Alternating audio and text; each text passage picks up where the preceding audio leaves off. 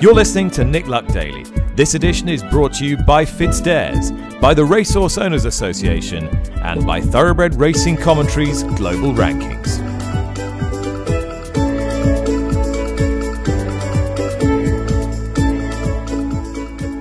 Good morning, welcome to the show. It is Monday the 29th of May. Glorious sunny morning here in TW11. Bank holiday here in England today. It's Memorial Day in the US as well. No rest for those of you in Ireland, however, where the bulk of the important international action took place over the weekend. 1,000 Guineas success at the Curragh for Dermot Weld and Chris Hayes, with His Highness the Aga Khan's Tahira, the first victory in that Irish classic for the Aga Khan. The previous day, a horse by the same sire, Sayuni, Paddington, had struck to give Aidan O'Brien yet another victory in the Irish 2,000 Guineas, a horse of serious promise. Let's hope he clashes with the winner of the English equivalent, Chaldean, in the St James's Palace Stakes at Royal Ascot. It was a pretty sparkling weekend for Ballydoyle. Not only did their sprinting star Little Big Bear shine at Haydock Park under Frankie Dettori, good to see him back off the ropes after that Guineas disappointment, but under a nice ride, Luxembourg won the Tattersalls Gold Cup under Ryan Moore, defeating Bay Bridge. Much was talked about the relative merits of those two horses and the two rides they were given. We'll discuss that a little bit later in the programme as well. News has just come through as I'm recording that Sylvester de Souza, the rider you'll remember who received a 10-month ban from the Hong Kong Jockey Club stewards, has decided not to appeal that ban. His deposit has been returned, but he was supposed to have a Zoom hearing this morning or a remote hearing this morning. He has decided not to appeal that 10-month ban, which is applicable worldwide. So a long period in the wilderness for the former multiple champion jockey in the UK, Sylvester de Souza. Returning to Ireland, there is an appeal going on today, and that is the appeal for Ronan McNally, the trainer who received an unprecedented 12-year ban for integrity breaches. That begins at the IHRB's headquarters at the Curragh today. So, no rest in Ireland today, which is good news because that's where I check in with Jane Mangan. Jane, always hard at work. Well, there's never a day that Nick Luck doesn't call anyway, regardless. So, no, it's a day's work. It was a good day's work over the weekend. Yeah, well, you were at the Curragh to watch Tahira win the 1,000 Guineas and Paddington win the 2,000 Guineas and Luxembourg win the Tattersalls Gold Cup. So where to start? Tahira then. Muddling sort of race. Right result, I guess, for the purist. What did you make of it? I thought it was sedately run and there was no obvious pace in the race. From box one, the concern for Chris Hayes was always whether he would get boxed in. He fortunately got forward enough. Remember her slow break at Newmarket? There was no such slow break yesterday. She got forward enough to just get straight behind Meditate. And the 1-2-3 from stalls were 1-2-3 on the rail, and they ultimately ended up finishing 1-2-3 in the race. So Tahira eventually got a gap between Dower House and Meditate. She quickened up off a sedately run race. I'd imagine if the race was run like a true test, like Newmarket was on better ground like we had at the Curragh, I'd imagine the winner would have won by further. She still hasn't actually come in her coat. I remember you guys commenting on that in Newmarket. She hasn't yet flourished, blossomed like a flower. I'd imagine if she does go to Ascot, I'd love to see her in the coronation. I think this will only get better. She hasn't actually grown an awful lot. Meditate would dwarf her in the ring, and her stablemate, who actually finished fourth, Tarawa, would dwarf them all. But Tahira has a massive turn of foot, and she was only just able to execute it yesterday to get the job done. I'd imagine a more impressive performance would come off a stronger pace. Okay, where to go next then? Well, perhaps given that you've given the race a mention, we should move on to the Tattersalls Gold Cup, which was won by Ryan Moore for Aidan O'Brien aboard Luxembourg, last year's Irish Champion Stakes winner. Moore set out with great intent, made just about every yard of the running, got his fractions right. Horse settled nicely for him in front. And Bay Bridge finished in second place, having raced rather keenly. I must confess, Jane, I'm as big a fan of Ryan Moore as just about everybody else is. And clearly he's riding just as well now as he ever has and gave this horse a very good ride. However, the Moore is so great, swap the jockeys and you would have had a different result narrative, I found a little bit tedious, in all honesty, because there's no way that you could have sent Bay Bridge any closer to the pace because he was pulling so hard, as he had done in the Prix in France. And it's clearly taking him a bit of time to learn how to race this season.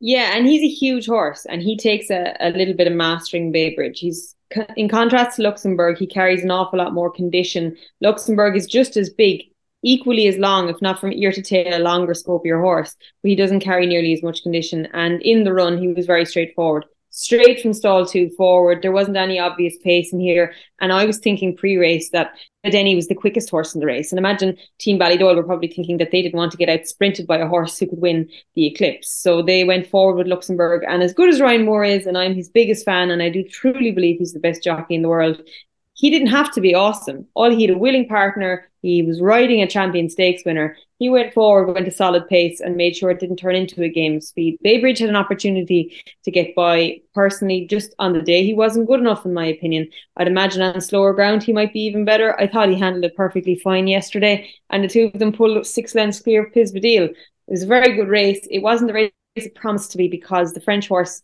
never looked likely. From the top of the hill, you could see Christophe Soumillon's body language was encouraging his horse to go forward, when at that stage, Videni really should be just tanking onto the bridle, because that's the way he travelled through his races last year.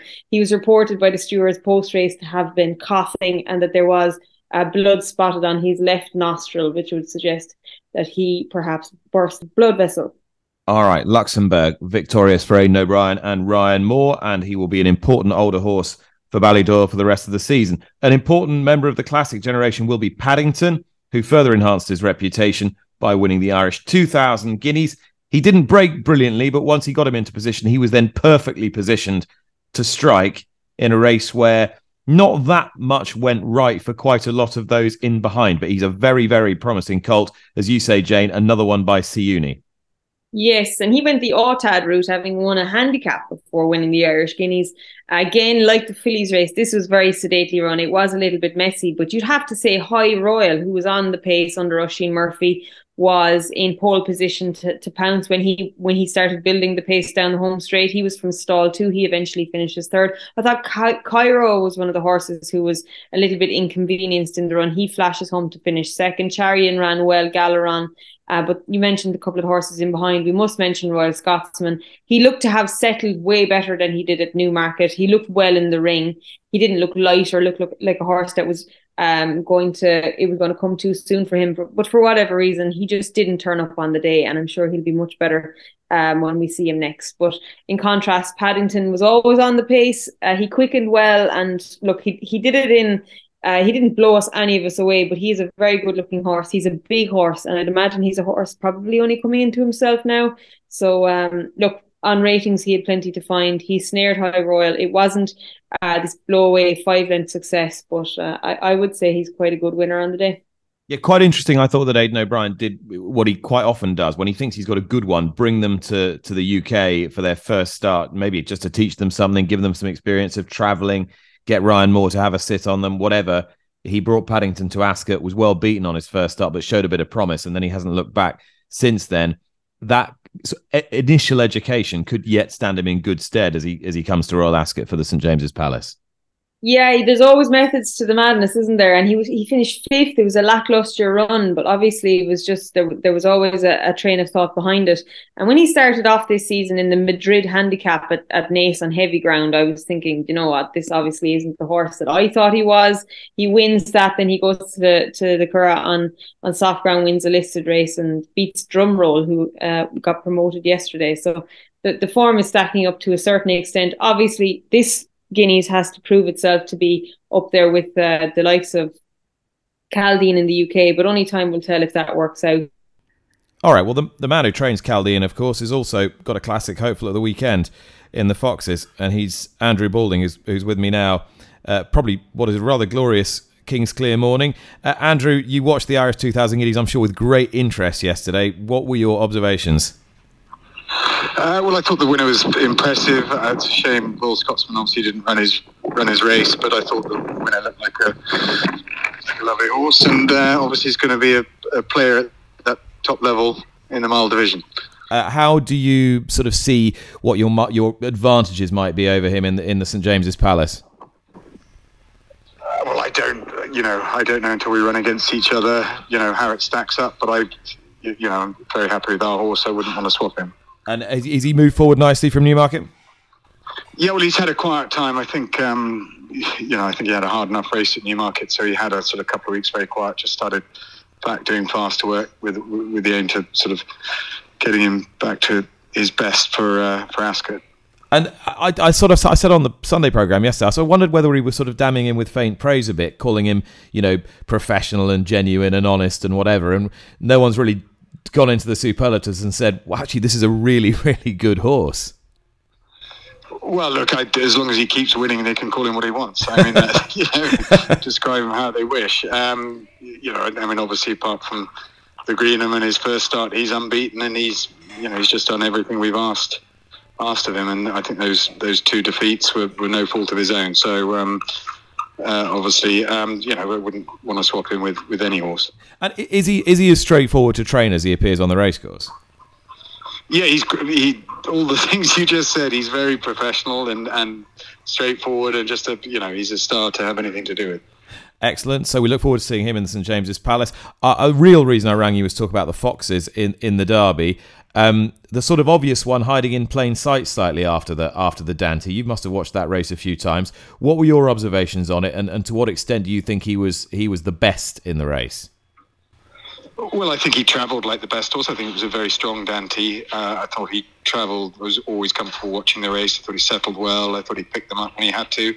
He sort of hung slightly right-handed, which I think was more to look for company than anything else. But I was very happy with the performance. And again, he's a horse I wouldn't want to swap with anything for the Derby on Saturday. I was giving your jockey quite a bit of credit in the Dante, because I thought he sort of deliberately let him ease across just so he could get him something to race with. Yeah, I think that's right. I think that's absolutely right. And he's a horse who's never. He did hung to the right at Newmarket in the Craven, but I think it's because he was, needing the run and getting a little tired. But he's been, he's showing no signs of that in either at home or his other starts. So I think he's pretty straightforward, and he's a lovely horse to go into the race with. You might need to remind me, but your Derby record is actually extremely good, including with some very long-priced horses. Yeah, it's also extremely bad with some short-priced horses. So, I think we've had 3 sort of horses go single figures who've not featured on the day. So, I take that with a pinch of salt. But I think we've got to. If you win the Dante, I think you're entitled to harbour dreams of going close at Epsom. So, I think this horse looks to tick a lot of boxes. Are you confident he'll stay? No, I'm certainly not confident. I think it's a wide open Derby, but I think he's as good a chance as any horse. Andrew Boulding there, trainer of Chaldean, but also the Foxes, Jane Mangan, who nobody really seems to want to get behind fully for some reason. It's there in black and white. It's almost too obvious, too simple. We like a little bit of dark magic, don't we? And this guy looks like he's so straightforward. He's got the form in the book. We just couldn't go with that boring analysis, could we? Yes, we absolutely could. People are trying to say he won't stay. He will stay, given his pedigree, given his temperament. I think this horse will definitely stay. I think it's a fantastic chance. We know that Passenger is intended to be supplemented for a fee of £95,000. That will be a big chance for Sir Michael Stout and Richard Kingscote to have back-to-back Epsom Derby wins. Nobody's talking about continuous. Sure, what would Ballydoyle know about winning a Derby? And you had news about White Birch on your show yesterday. Yeah, Colin Keane will step in for the ride on White Birch, because Shane Foley, who has been riding him, will be claimed to ride Spreewell for Jessica Harrington, the horse that Kay Harrington was giving a big shout to last week. I mean, are you inclined to look beyond and try and look beyond Ballydoyle to some of the other Irish or even British runners, Jane? Or given what you've seen over the weekend, Aidan cranking everything up to full pelt, if you like, and coming back with Little Big Bear, winning the Irish Guineas with Paddington, do you just think, yeah, just stick a line through the Guineas and August Rodin just wins against a not particularly well-established bunch? It is reassuring, right? That's the way you have to look at it, because it was so abysmal at Newmarket, and there was a number of Ballydoyle horses who travelled to the UK that blew out. But just the form of the yard at the weekend was hard to deny. I know it was at home and on home ground, but given the time of the Derby, I do believe that the horses are going to travel over a couple of days in advance, unlike their usual fly-in the morning. But what I would say to that is every other trainer that isn't Ballydoyle has to do that. And that shouldn't be a barrier to success. It's a tried and tested route. How does any other trainer manage to do it? Of course, they managed to do it quite well. I was impressed with Arrest at Chester, and I do believe the horse that was second to him, Adelaide River, is an intended runner for Ballydoyle, so that'll tell you what they're thinking of him. You mentioned Spreewell, we mentioned White Birch. Dubai Mile. Let's just give a little bit of credence to Ahmed Al Sheikh of the Green team. Dubai Mile represents a team that has had 2 seconds in the last 2 derbies at huge prices, with Khalifa Sat and Hu Yamal. Wouldn't be beyond the realms of possibility if this guy could run a huge race at a bigger price. But I think Arrest might be the one for me. Auguste Rodin, he has this big reputation. He has a lot of top class 2-year-old form, but I cannot think of a horse that has blown out as badly in the Newmarket Guineas and come back to the Derby. I know Aidan O'Brien would be the first to do almost anything, but I'd love to see. I do think Arrest brings some solid level of form into the race, and if I'm giving Dubai Mile a chance, well, didn't the two of them go toe to toe at St. Cloud in the back end of last year? And I think it's a decent race, an open race, an exciting race that doesn't, for me, have at this stage, looks like they don't have a standout horse. Well, we've talked quite a bit about the Derby. We've probably given scant attention to the Oaks at the moment, and it's about 33-1-ish that the Oaks is not won by Aidan O'Brien, John Gosden or Charlie Appleby. But don't let that deter you, because David Menuisier has never been frightened of taking on the big guns before, and he's not again. And he's got a filly who's been fourth in a Group 1 to go with, Heartache Tonight, who's sister to his great mare, Wonderful Tonight, and he's on the line now. David, what's the plan? Hey, look, we've just had a conference call with both owners and the manager, and we've decided to declare on Wednesday and give it a go. As long as the ground doesn't dry too much, as long as it's not good to firm, fast ground by Friday afternoon, we'll give it a go. And we are hopeful that Andrew Cooper might water enough to keep the ground as it is currently, good ground. Is she as ground contingent, do you think, as her race record so far suggests, or is it simply that she's only been able to race on officially soft ground in France? Yeah, I mean, she's only run on soft ground, but it wasn't by choice, so she came to hand quite late last year, so obviously she ran on heavy in October. The ground at St. Cloud when she ran third in the Cleopatra was nearly good ground. It was close to good ground. It wasn't slow ground. And obviously the last day at Longchamp, it was officially very soft, but it was more good to soft than anything else, I would say. But it was never really by choice. I don't think she's as ground dependent as the sister was. She's a very good mover. She's very athletic. It's just a case of being quite tall and unfurnished. I wouldn't like to run on very fast ground at this time of the year. I don't want her to have a bad experience. So I think the deal breaker is to try and run on as good as possible, really, as good a ground as possible. On what she's showing you at the moment, is she as talented as her sister? Has she got that basic ability? She, at the moment, she's above the sister, I would say. At this time of the year, the sister would not have been able to be fourth in a Group 1 over 1 mile 2 in May. It would have been impossible. She absolutely needed the mile 4 to make herself justice. So she definitely has more speed, and she went through the ranks very quickly. When she ran third in the Cleopatra, it was only a second time on the turf, because we never really take them on turf in the morning here. So it was a fantastic performance against horses that had run more times and that had raced already this year. So it was a massive performance, and she showed a lot of greatness. And then in the St. Hilary, she improved, to finish fourth. She hit a flat spot and went again, and she was only beaten a length and a half in what looked like a very decent St. Hilary. So, I think she is better than the sister at the moment, but whether as a finished article she will be better or not, I don't know. I hope she will. You never know. You've been lucky enough to get Cristian Demuro to ride her all three starts in France. Is he going to come over, or are you going to look for a local jockey? Look, it was part of the discussion we've just had with the owners, and we've decided to go again with Cristian because he knows the filly.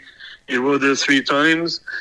Obviously, he's never ridden at Epsom, so to all the trainers that are listening to the podcast right now, if you're looking for a rider in one of the races earlier on the card, this guy is a top international jockey, and if he could have a ride before the Oaks, that'd be fantastic.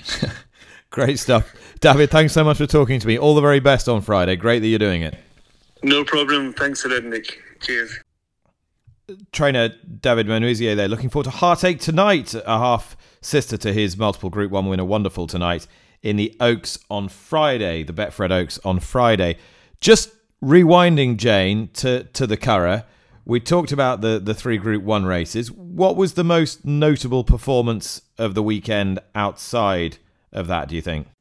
The most notable performance, aside from the classics, was Jessica Harrington was there to oversee Eternal Silence run in the 1000 Guineas. You had Kate Harrington on for the podcast last week, who kindly told us that her mum had her procedure on Tuesday, that she was home on Thursday. Well, when the sun came out, she came to the Curragh on Sunday to oversee her classic runner. They had the Marble Hill winner in Give Me the Beat Boys on Saturday. That was a huge win for Con Marnan, inexpensively purchased for €11,000. And that must have got the juices flowing for Jessica Harrington, because she came into the sunshine with Team Moyglaire to see her run. And I can tell you what, the equine performances is one thing, but that was really heartening to see that. And obviously everybody's behind her, and we hope that this weekend Epsom can give her something to shout about as well. But that was something truly remarkable. Aside from the horses that we talk about at the races, I did ask for the attendance figures, because the sun was shining, the Curragh looked absolutely beautiful, and the atmosphere was a little bit subdued, very relaxed. There was a lot of ice creams floating around, and the attendance figures are up marginally on last year.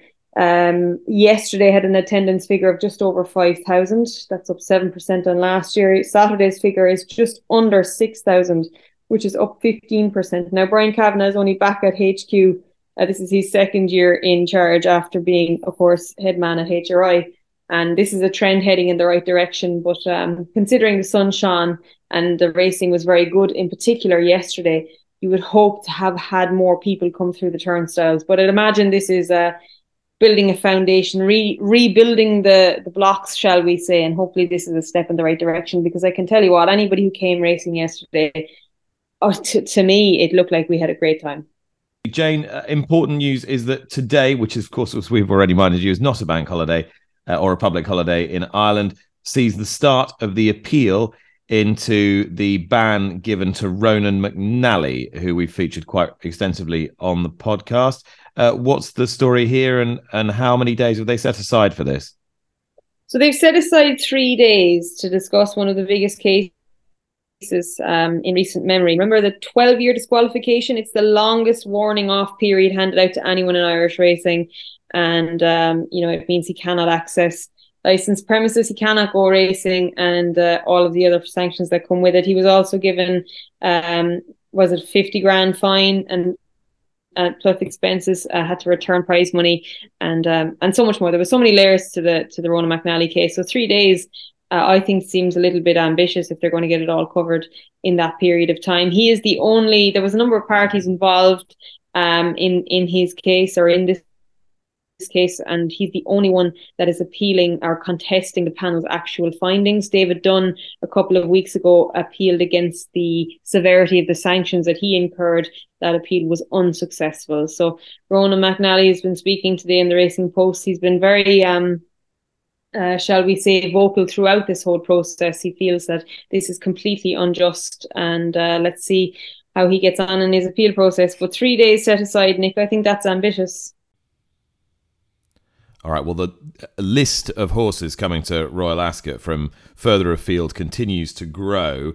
We gave you a little bit of a preview earlier in the year that Cannonball, a Southern Hemisphere 3-year-old trained by the Snowdens and running in the silks of James Harron Bloodstock Colts partnership, was pointing towards the meet. That's got a step closer now after a gallop out this morning. James Harron, the co-owner, is with me now, and the man who put all this together.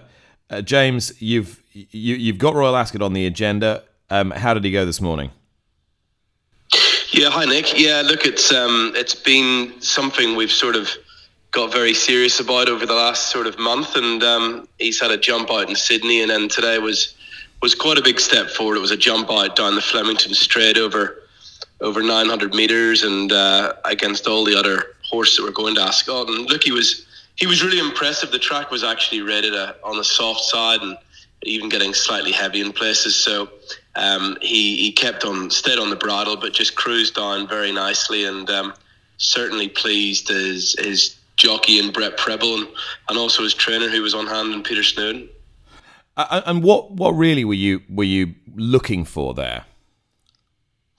I think, realistically, this horse is, he's come back a real bigger, stronger version of himself.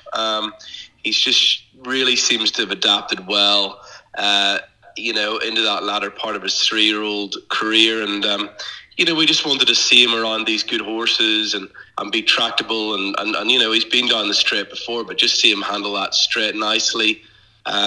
He seemed to do it all just so professionally. He's in really good form. He's in a good frame of mind. And, yeah, look, I don't think he could have done much more.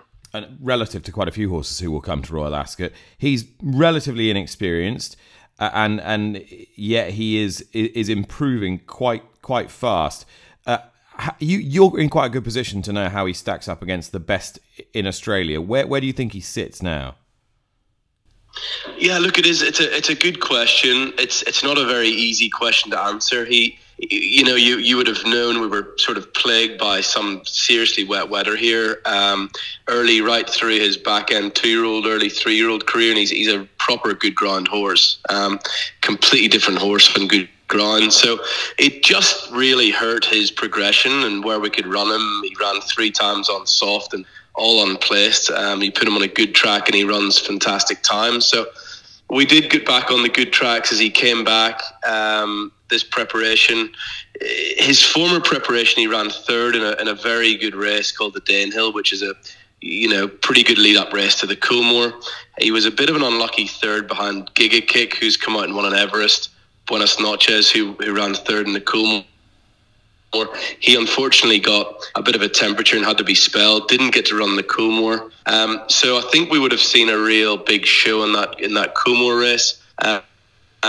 He came back this preparation in Sydney, beat the older horses first time out, and then backed up a week later, run 3rd in a Group 1 where he was maybe a bit stiff not to have run 2nd. So he's really lifted in terms of his form. And physically, as I mentioned, he's developed very well also. So, look, I think he had his test at Group 1 level here and really was very strong. And I think he's right up to that standard as we go forward. You've got him in the King Stand and the Jubilee at the moment. Would you be intending to run him in either or both?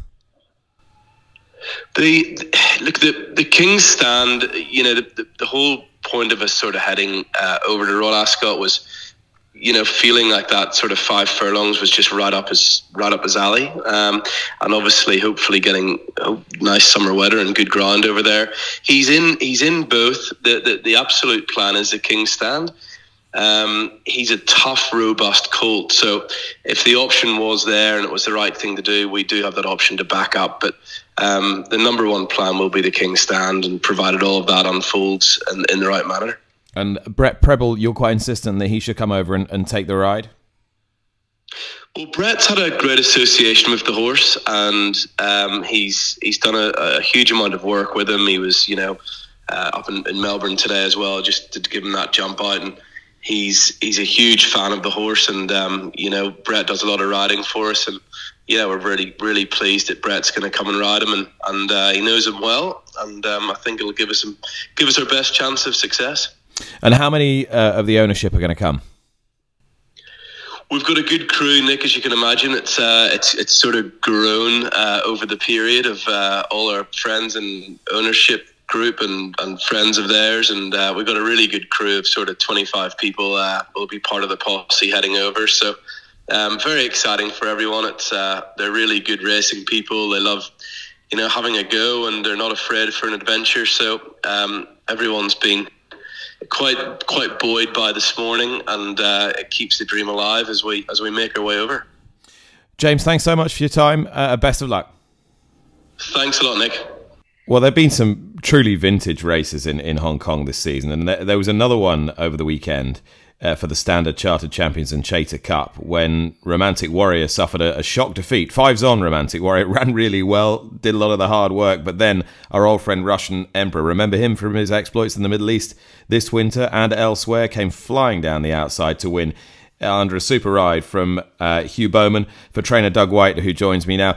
He really is as tough a horse as they come, Doug. How proud were you of him over the weekend? When he won in Qatar was probably the highlight of my career.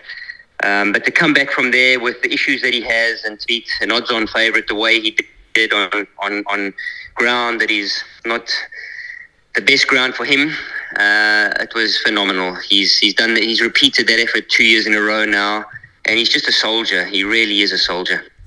And we've talked about his ability to take travel and seem to sort of thrive on that busy schedule. You went to Doha, then you went to Meydan. I caught up with you in that race he ran behind Equinox when he kind of ran okay, but in a race where you had a freaky winner. And then you've come back and had to prep him up for races like this. He just seems to have loved being away and coming back. I think that was the making of keeping him mentally and physically intact for this particular race, is getting away, getting him out of here, freshening his mind up, but more so it enabled him to cut his body weight without him knowing it. So it was a blessing in disguise. And I just looked at his runs from last year, and he didn't step up to this distance for a mile and a half to the end of the campaign, and he rounded off with victory in this race over Ka Ying Star. And there is something, it seems, about having had plenty of racing and the mile and a half that seems to bring about the best in him. He seems to come good around this time of the year, and particularly around the beginning of the year when the temperature changes. So, but he's done a great job, and he's off to the paddock now.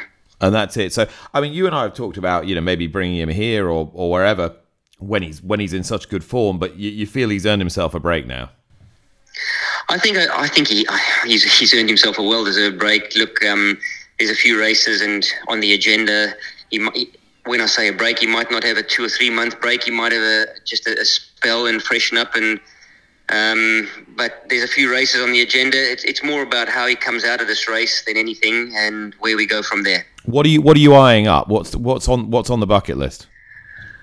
Well, obviously, pretty keen. There's a few races in Australia that he qualifies for, and I think he'll get his ground there as well. There's Japan, but I'm actually, as we speak, I'm going to have dinner with the owners tonight, and we'll discuss plans going forward. I've got a few races pinned down, and we'll. It's more about him, how he comes out of this race, and what's going to suit him best with getting to where we have to go, and which is most convenient. I mean, given his profile and given what he's done, I mean, would you have a crack at something like the Cox Plate? That would certainly be on the radar. I think a race like a Melbourne Cup would possibly be a race for him as well. He could go to sleep and just keep building into the race as they started to pick the tempo up. He showed that yesterday. These are races that obviously are on the radar. Doug, this is going to be an interesting dinner, but thank you for giving me a little preview of it. My pleasure. Thanks very much for calling. All right, thanks to all my guests today. Jane Mangan is still with me and has a tip for you. I am going to the feature race today, Nick. The Prix d'Ispahan has attracted 7 declarations, and a very interesting one at that. You have Irvan going for his sole Group 1 Onesto, starting back his campaign after a fruitful 3-year-old year. Light infantry, Amnat, who you seem to like for Team Shadwell, Junko and Factor Cheval. But the one I like with the benefit of a run under his belt is Buckaroo, the horse that took the scalp of Homeless Songs at Leopardstown back in April. Joseph O'Brien sent out above the curve to win a Group 2 there yesterday. He may well just go 1 grade higher with Buckaroo and Oisin Murphy this afternoon.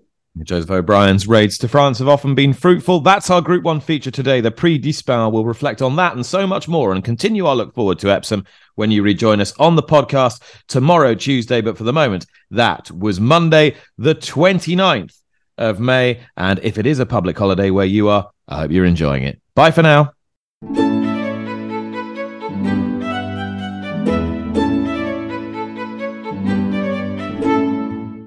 You've been listening to Nick Luck Daily, brought to you in association with FitzDares, the Racehorse Owners Association, and Thoroughbred Racing Commentary.